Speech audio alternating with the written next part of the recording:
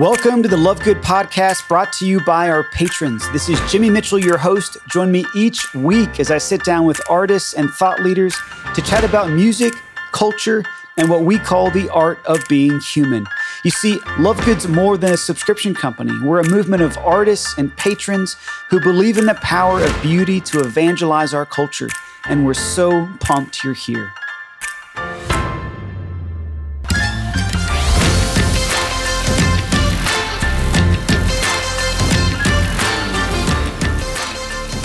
Today, I'm sitting down with Dr. Ryan Hanning, regular contributor, brilliant author, husband, father, and homesteader. This is one of the finest. And it's funny, this episode, more than any other this season, is taking me right back to the very beginnings of Love Good. I mean, summer of 2013, 45 house concerts in about 60 days, all across the country, as far west as LA, as far north as Boston, as far south as Tampa, where I now live.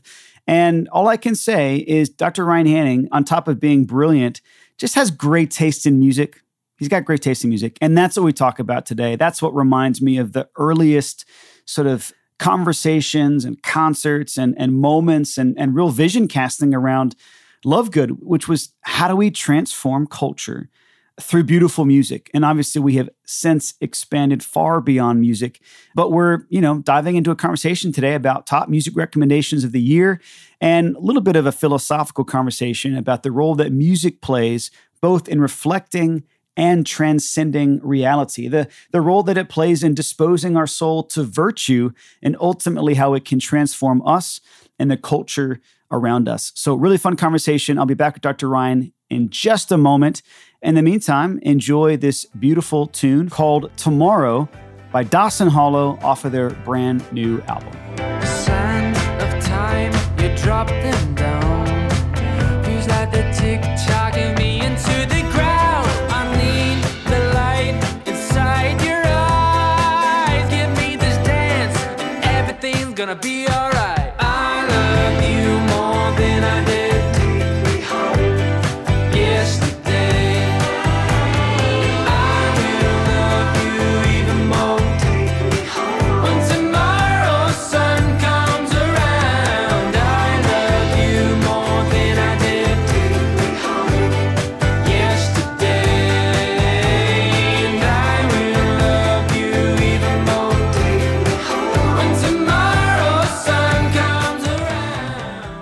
Well, Dr. Ryan Hanning, I never know who's supposed to welcome who these days. I know. Am I more Nashville than you? I don't even know. I don't know that's possible. By the time this episode releases, I won't own any real estate in Nashville. Well, you always have a home over at our place. So I'm going to be depending on that in the years ahead. Oh, the kids, you're like a celebrity in our household. And you come over, like the kids are excited. So yeah, are you guys still doing this like hardcore hospitality thing where you just like move out of master bedrooms and you make it available to priests and friends and missionaries? And yeah, it's been, it was difficult during the pandemic, of course. Like, we weren't able to have exchange students and things like that. But yeah, our kids suffered by not being able to offer that radical hospitality. Huh. Like they really did, because they love it. I mean, they don't just find it like formative. You don't just look at it and see this is really good for my kids. They actually enjoy it. Yeah, they enjoy it. I'll tell you why. I mean, because we've had conversations with the kids, like even during this time over the last few years of not having as many people over, like talking with them about like what do they miss about it. And our kids, so they sort of highlight a few things. One, when people come over, it gives you an opportunity just for a few brief moments not to care about yourself as much. Yeah. Which is like really healthy. And like to have like your 7-year-old sort of tell you that is like kind of, it's like kind of like a punch in the gut. She's like, oh, well, when people come over, all of a sudden we sort of stop as a family to really focus and really think about what they need. That's pretty cool. I'm like, what yeah, right on. Awesome. Yeah. Praise God. And then, at the same time, too, then all the fun that we have is just that interaction. So our friends who typically come out with us while they're dropping their daughter off to Steubenville, she just graduated. So they came and stayed with us again, which is always a joy. So they came and stayed like for 4 days. I was out of town for the first 2 days, came back, and then sort of convinced them to stay another day so that we can hang out. And then we had got a call from a former student who said, hey, one of my housemates broke down 60 miles south of Nashville. Wow. On her way from Houston to Steubenville. So can you go pick her up? And so we did not have to pick her up because by just how the Lord works in His providence, one of the other professors from Steubenville was actually driving up from Memphis to Nashville that day. Who's a friend of mine. And I was like, oh, hey, I know her. I'll pick her up. So she stayed with us for a day, and the kids just had so much fun with her. And anyway, so we've been able to open that up, and we kick the boys out to the storm shelter, and we turn their room, which is the master. They have the bigger room because it's also the playroom, so they have the master bedroom. So we just turned that into a hospitality suite. And on the new property, on the actual farm, the bigger property, we're building a bunkhouse. That's great. So we'll be able to have hopefully people year round. So what's neat is obviously you're a few years into your time here in Middle Tennessee, and we talked a lot about place and membership last time around. But one of the things that is just obviously defining of Nashville, the hallmark of the city, and the kind of worldwide sort of nickname even sort of reminds us of this, Music City USA. Yeah. You're far more the expert when it comes to music right now than I am. I live in Cigar City, USA at this point. And I have to say, I have probably smoked more cigars in the last year than I have seen live shows. I mean, never before. Which is not hard to do in the that. last few years. Not too hard to do. Fair Not many enough. live shows, but But even in Florida, I mean, from the moment I moved down there, you're not hearing a lot of live original music, but there's still tons of just like middle-aged men playing classic rock at every little beach restaurant you can find. Of course. And there's live music. It's very different from the 200 live shows a night you get here. And I have to ask, like, what have you been listening to? You know, you are actually one of those people who's always recommending new music to me. I could only hope that along the way that Love Good has recommended a lot of great new music to you. What's the latest? Yeah, so I mean, actually, we'll give Love Good props. A lot of Jackie Minton, just loving that stuff coming out. Keep it coming. Jackie is amazing. Yeah, it's interesting too. Like, so I think we've talked about this. You know, I'm not a musician, so I come at music very different. Like, it's like a true amateur in the sense that I just really love it. Right? When we moved to Nashville, first place we ever moved to, every time we moved to a new home, we would always go meet our neighbors, you know, because we want to be in a relationship with them, right? We're going to share, we're going to occupy this little space together, you know, and so they'd always look at us like we were nuts. Nashville's the first place we moved to, you know, we're just north in Whites Creek, and all the neighbors came over to us. I mean, we had people helping us like move the stuff out of our car. You know, we had people, you know, coming over, and it was the same questions from everyone. So they asked, where you go to church? Oh, actually, it was interesting. In our neighborhood, that came later. It was, what do you play? What instrument do you play? What are you growing? Because it's all agriculture. And then where do you go to church? And do you want to come with me this Sunday? Wow. So your music is like just such a central part. So we have, you know, our musician lays down tracks on the Hammond organ, and he plays the keys. So he has artists coming over all the time, and he lays them down in his home studio. So we have music going there. Our farmhouse is rented out to a bluegrass band called Air Show that plays nearly every night of the week in Nashville. And we're just on a 22-city tour. Which is awesome. So they just came back from that. They're really excited. They're great. They've been moving from bluegrass more to like rock and soul. So like that fusion's really cool. It's awesome. So they've been doing great. So outside of those sort of ultra local opportunities for music, I've been listening a lot. It's interesting. I found myself like captivated. So I still listen to a lot of piano music, both yours. Who's that guy? The one who does Bance. Yeah, he's amazing. And he's just incredible. But also a guy named Mike Soldi's does beautiful orchestral arrangements. And a lot of his original songs are really beautiful too. But I found myself just like listening to this band. It's a German band that has like a really British sound called the Giant Rooks. Yeah. And I was like hearing their music, and I hadn't seen like what they look like or anything. And I'm like, I'm digging this. Like I'm like, so much so, I'm looking at their merch page. Like, that's how much I'm into them, right? And they did like a live show via Zoom. And like, one side of me was amazed because they were able to pull it off so seamlessly. Like, it was actually really good. Like, you know, the fact that you had to do it through that prophylactic of the screen was frustrating, right? It's not a true experience. But nonetheless, like, you know, it was actually really good. So I got, you know, been listening to them a lot, and I really like them. They're from Germany. They're like in their 20s, like young 20s. And I'm trying to figure out, like, why is this music, like, resonating with me? Are there lyrics in German? No, all English. They speak English better than we do. Like, it's just a shame. But anyways, I'm wondering, like, why is this, like, you know, I'm like in my 40s, you know, in my office doing work, and this is what I have in my headphones. It's hilarious. And like, if anyone else like walked into that, they'd be like, what is going on? You expect it from like a middle school, angsty. Totally. Boy. Yeah. Maybe a high school boy, but yeah. And so I reflected on it. I'm like, I know why. Like, it hit me all of a sudden because this music like fits how I feel right now.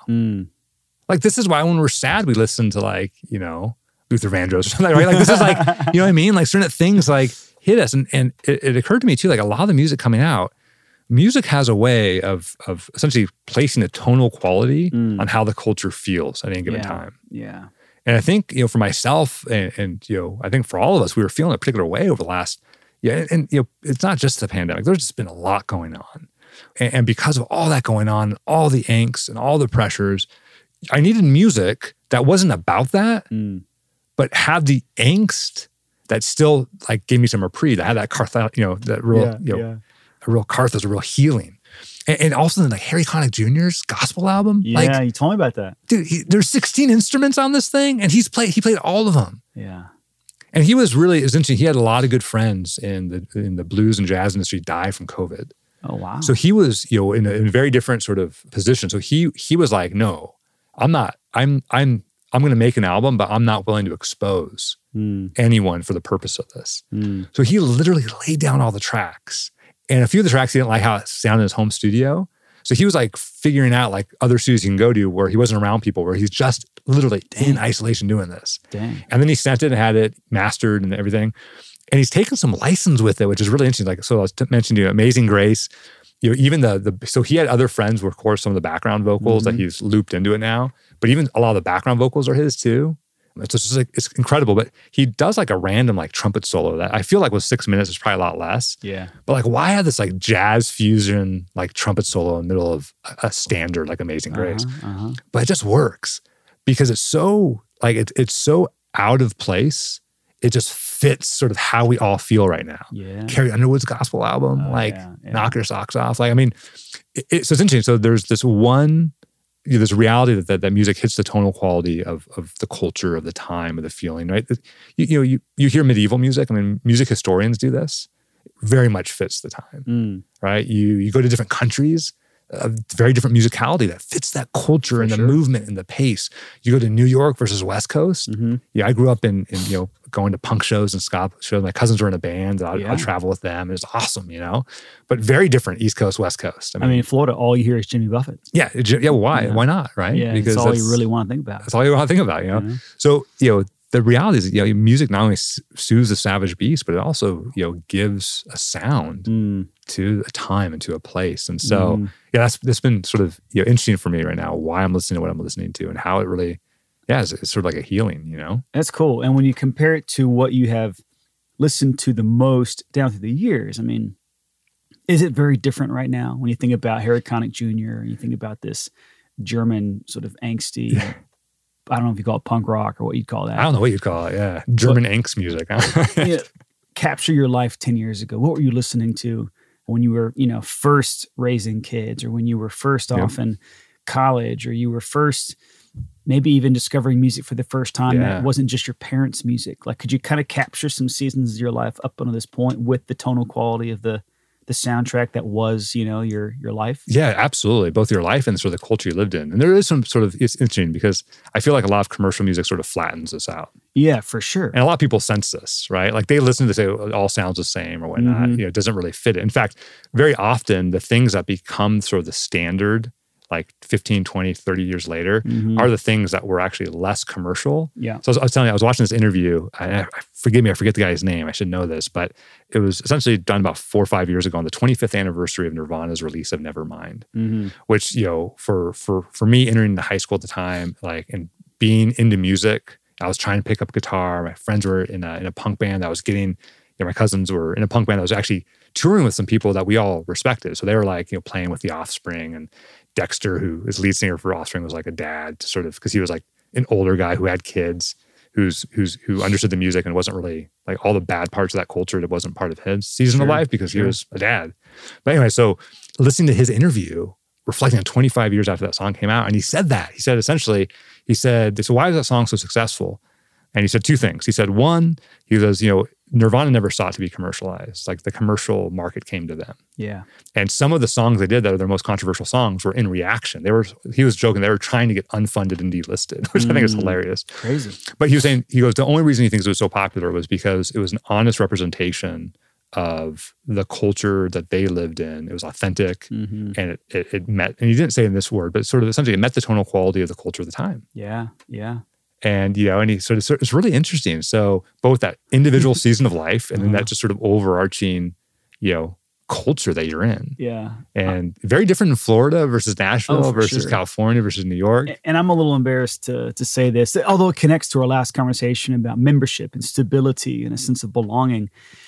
But I've resorted in the last year to listen to a lot of the same music I was really obsessed with in high school. Oh, and early college. And maybe this is part of just the adjustment of trying to bring some of that previous stability with me into this very new environment. But I'm almost unwilling to listen to new music right now. Anything that doesn't connect me to some sense of continuity with my past, for some reason, is very hard. It's a lot of DC talk. Nice. It's a lot of like Jars of Clay. Oh, absolutely. Well, Jars of Clay is like a standard for me. They're always. B-Bill Norman. I mean, I'm going way back. Yeah. But then long before I discovered any of those artists, I was obsessed with Kansas and Styx and The Who. So there's just been a lot of classic rock, a lot of like late 90s Christian rock, which I don't know, that horrible movie was put out not too long ago by Netflix called 1 Week Away. Did you see this? No. Oh, it was bad. I'm really blessed. I don't have Netflix, and part of my Father's Day gift is actually divesting from Amazon. So that's what I've requested. So I have canceled my Netflix and my Amazon account all in the last year. Now we're gonna be canceled. Now that you've said that, it's okay. I'm over it. But I had access to this Netflix movie through my mom recently. And we couldn't even finish it. It was so bad. It was a musical based on Christian music in the late 90s. It was so painful. Now, the only redeeming moments was like Stephen Curtis Chapman was the lifeguard at a summer camp. And Amy Grant was the camp nurse. And it was like, there were some good moments, but it was just so bad, And there's no excuse for that. Come on. I would think there's no excuse. Yeah. But all that to say, there's a part of me that also finds that music stabilizes. Yep. Music sort of reminds me where I've come from and what my life has been about up until a certain point, So this is the other reality is it's not so much a capturing of a cultural moment for me or even the place that I find myself in. Yes, I do listen to more Jimmy Buffett than ever before, but that's largely just because, on a Saturday afternoon, you open up the door, you're looking at the ocean, like it just feels right. Yep. You're doing your laundry, whatever. And they play it through loudspeakers in Florida. It's everywhere. You might not know this, but it's like everywhere you go. It's true. It's true. It's just there. But I find that there's also this element of music kind of reminding me who I am, where I've come from. And so like right now, there's just not a lot of new music. And it's not because I don't have access to it. I still got friends like you. We still got Marisol constantly curating our Spotify. But I've even gotten into a lot of cover music lately. Yep. We've got this We Got It Covered playlist on Spotify right now that I just turned into a nostalgic pile of just mush every time I listen to it. And it feels good, Yeah, I listened to Jeff Buckley's version of Leonard Cohen's Hallelujah yesterday. Yeah. And I was like the kids came in, they're like, Dad, why are you crying? I'm like, no reason.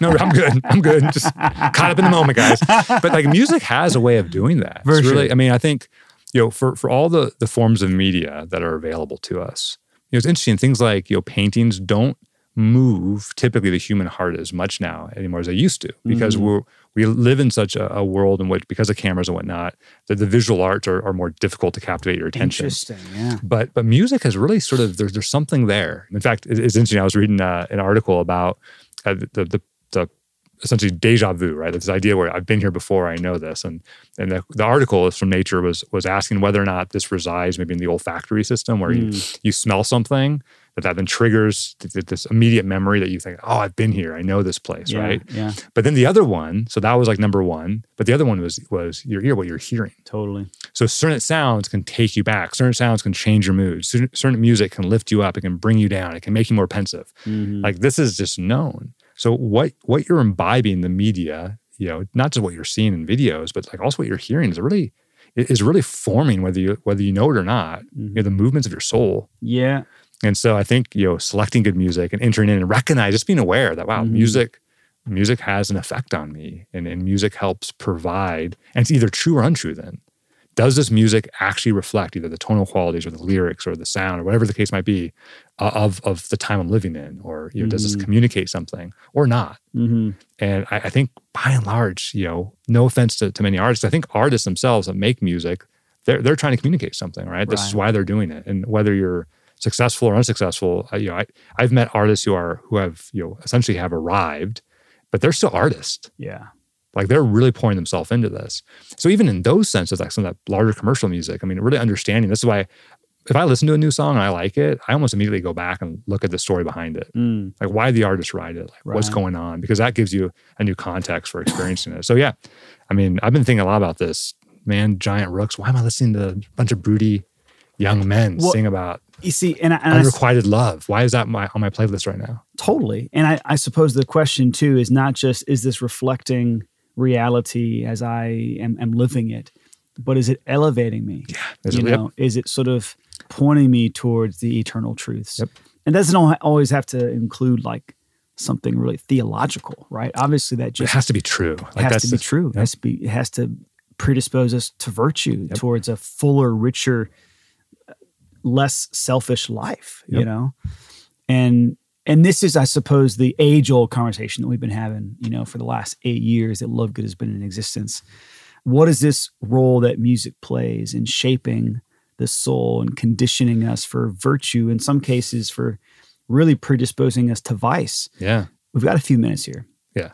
We talk a lot about the Love Good standard, and I've always found it difficult to put into words exactly what we mean by the Love Good standard. We've probably changed some of the language in there, 4 or 5 times. We have it on our refrigerator, man. It's up there. I think at the end of the day, there's a demand, I think, on our soul to first and foremost be virtuous in order to really discern the effect of something like music on our soul and the souls of others, period, right?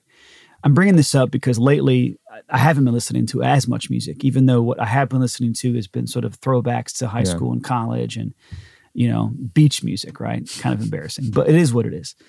I would say by and large, I'm just not listening to a lot of music, period. And there's more desire for silence, probably because my life is feeling a little bit more chaotic in a really fun way, in a really crazy, sort of exciting, apostolic way. Life has been an adventure this past year. And so the reality is I don't have quite as much tranquility in my soul to sort of mess with when it comes to the music I listen to. And so if I'm not listening to classical music, or very occasionally on the weekend, country music and, music from the late 90s, I'm just probably not listening to music at all. And I'm wondering if that is in some way indicative or just reflective of where my soul's at, or I hope it's kind of like what my soul needs, Yeah, and in those moments too, I think one, I don't think we spend enough time in silence. I think we need a lot more silence than we have. I mean, the reality is that we're not called to have a soundtrack of our life, right? We're not just constantly playing. Yeah. We need these moments of silence. And so I think it's really, really important. And the more mature we get, spiritually, the more we long for that, and the longer periods of silence we take. But simultaneously, then it's more important that the music that we listen to doesn't distract us from the silence, doesn't controvert what we've learned from that silence. That music contributes to us becoming more of who we are, that it inspires us to greatness, as you said, as it contributes to us becoming virtuous. Even that it would demand, right? That music would demand something of us in the sense of relationality and how we enter into it and what it does in terms of how it affects our mood and prepares us more to fulfill the mission that we've been given. This is why boxers listen to, Survivor before a fight, Eye of the Tiger, right? Which if you're feeling nostalgic, watch the video.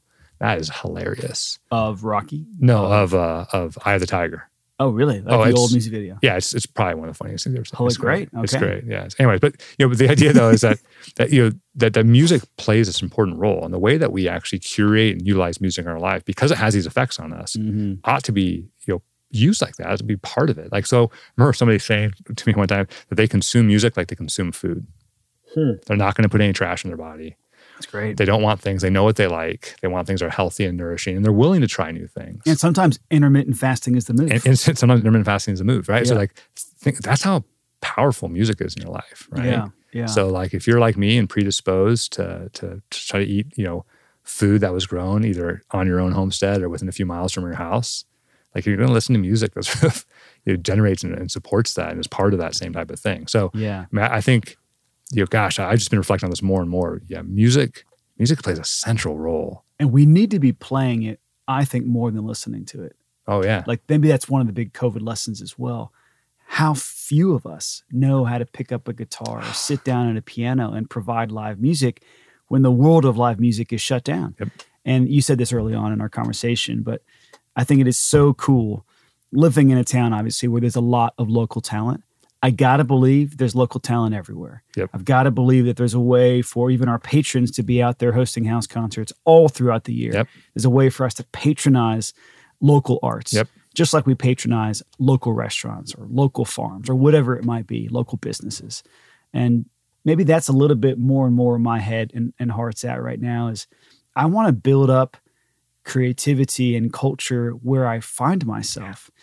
I'm less interested in what's popular on Spotify than ever before. I couldn't care less about YouTube, but I'm totally intrigued by all the live music in and amongst the restaurants and venues within a 5-mile radius of my home. Yeah. And that to me seems like an appropriate next step for a guy who has been spoiled out of his mind for the last 15 years living in Music City, USA. So this is perhaps a good conversation for all of us to be having about music and intentionally curating, if we want to call it that, the music that does in some way form the soundtrack of our lives. Yeah.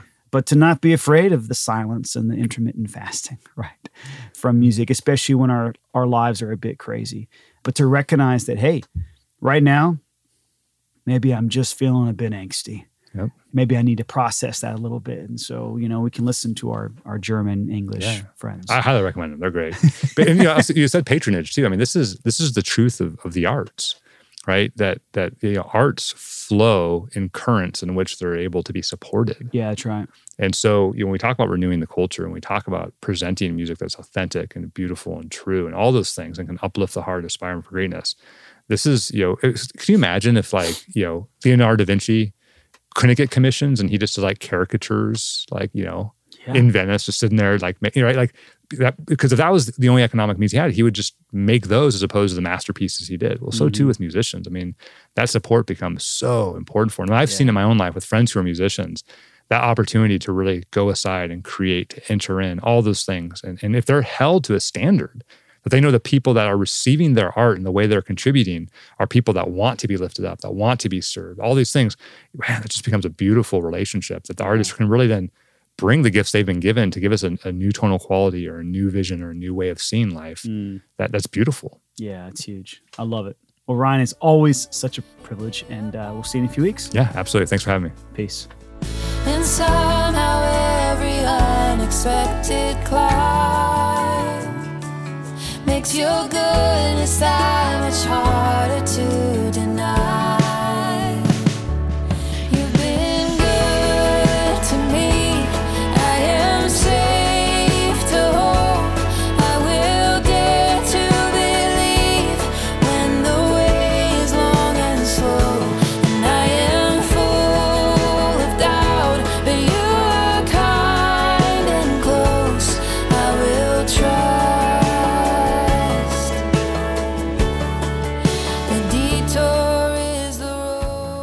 You're listening to The Detour by Sarah Kroger and Savannah Locke from The Faithful Project.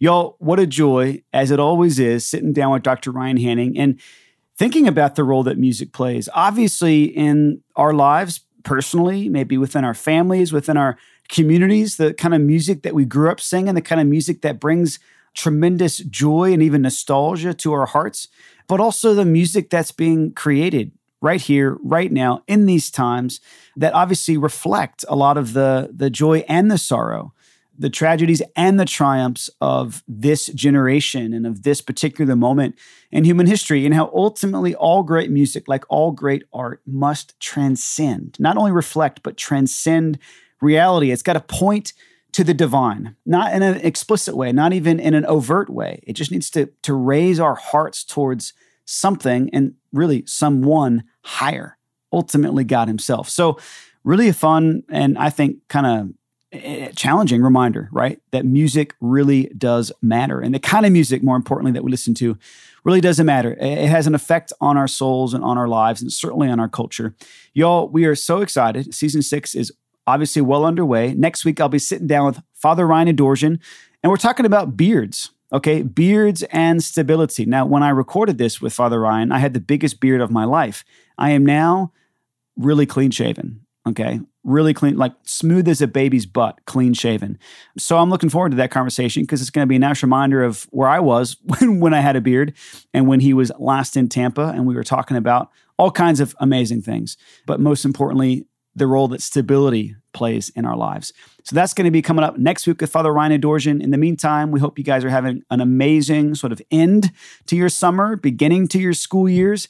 As always, thank you for your prayers, your support, and especially to all of our patrons out there. You are the ones who make this podcast and make everything that is Love Good possible. And we can't thank you enough for that. You guys stay classy, and we'll see you next week. Peace.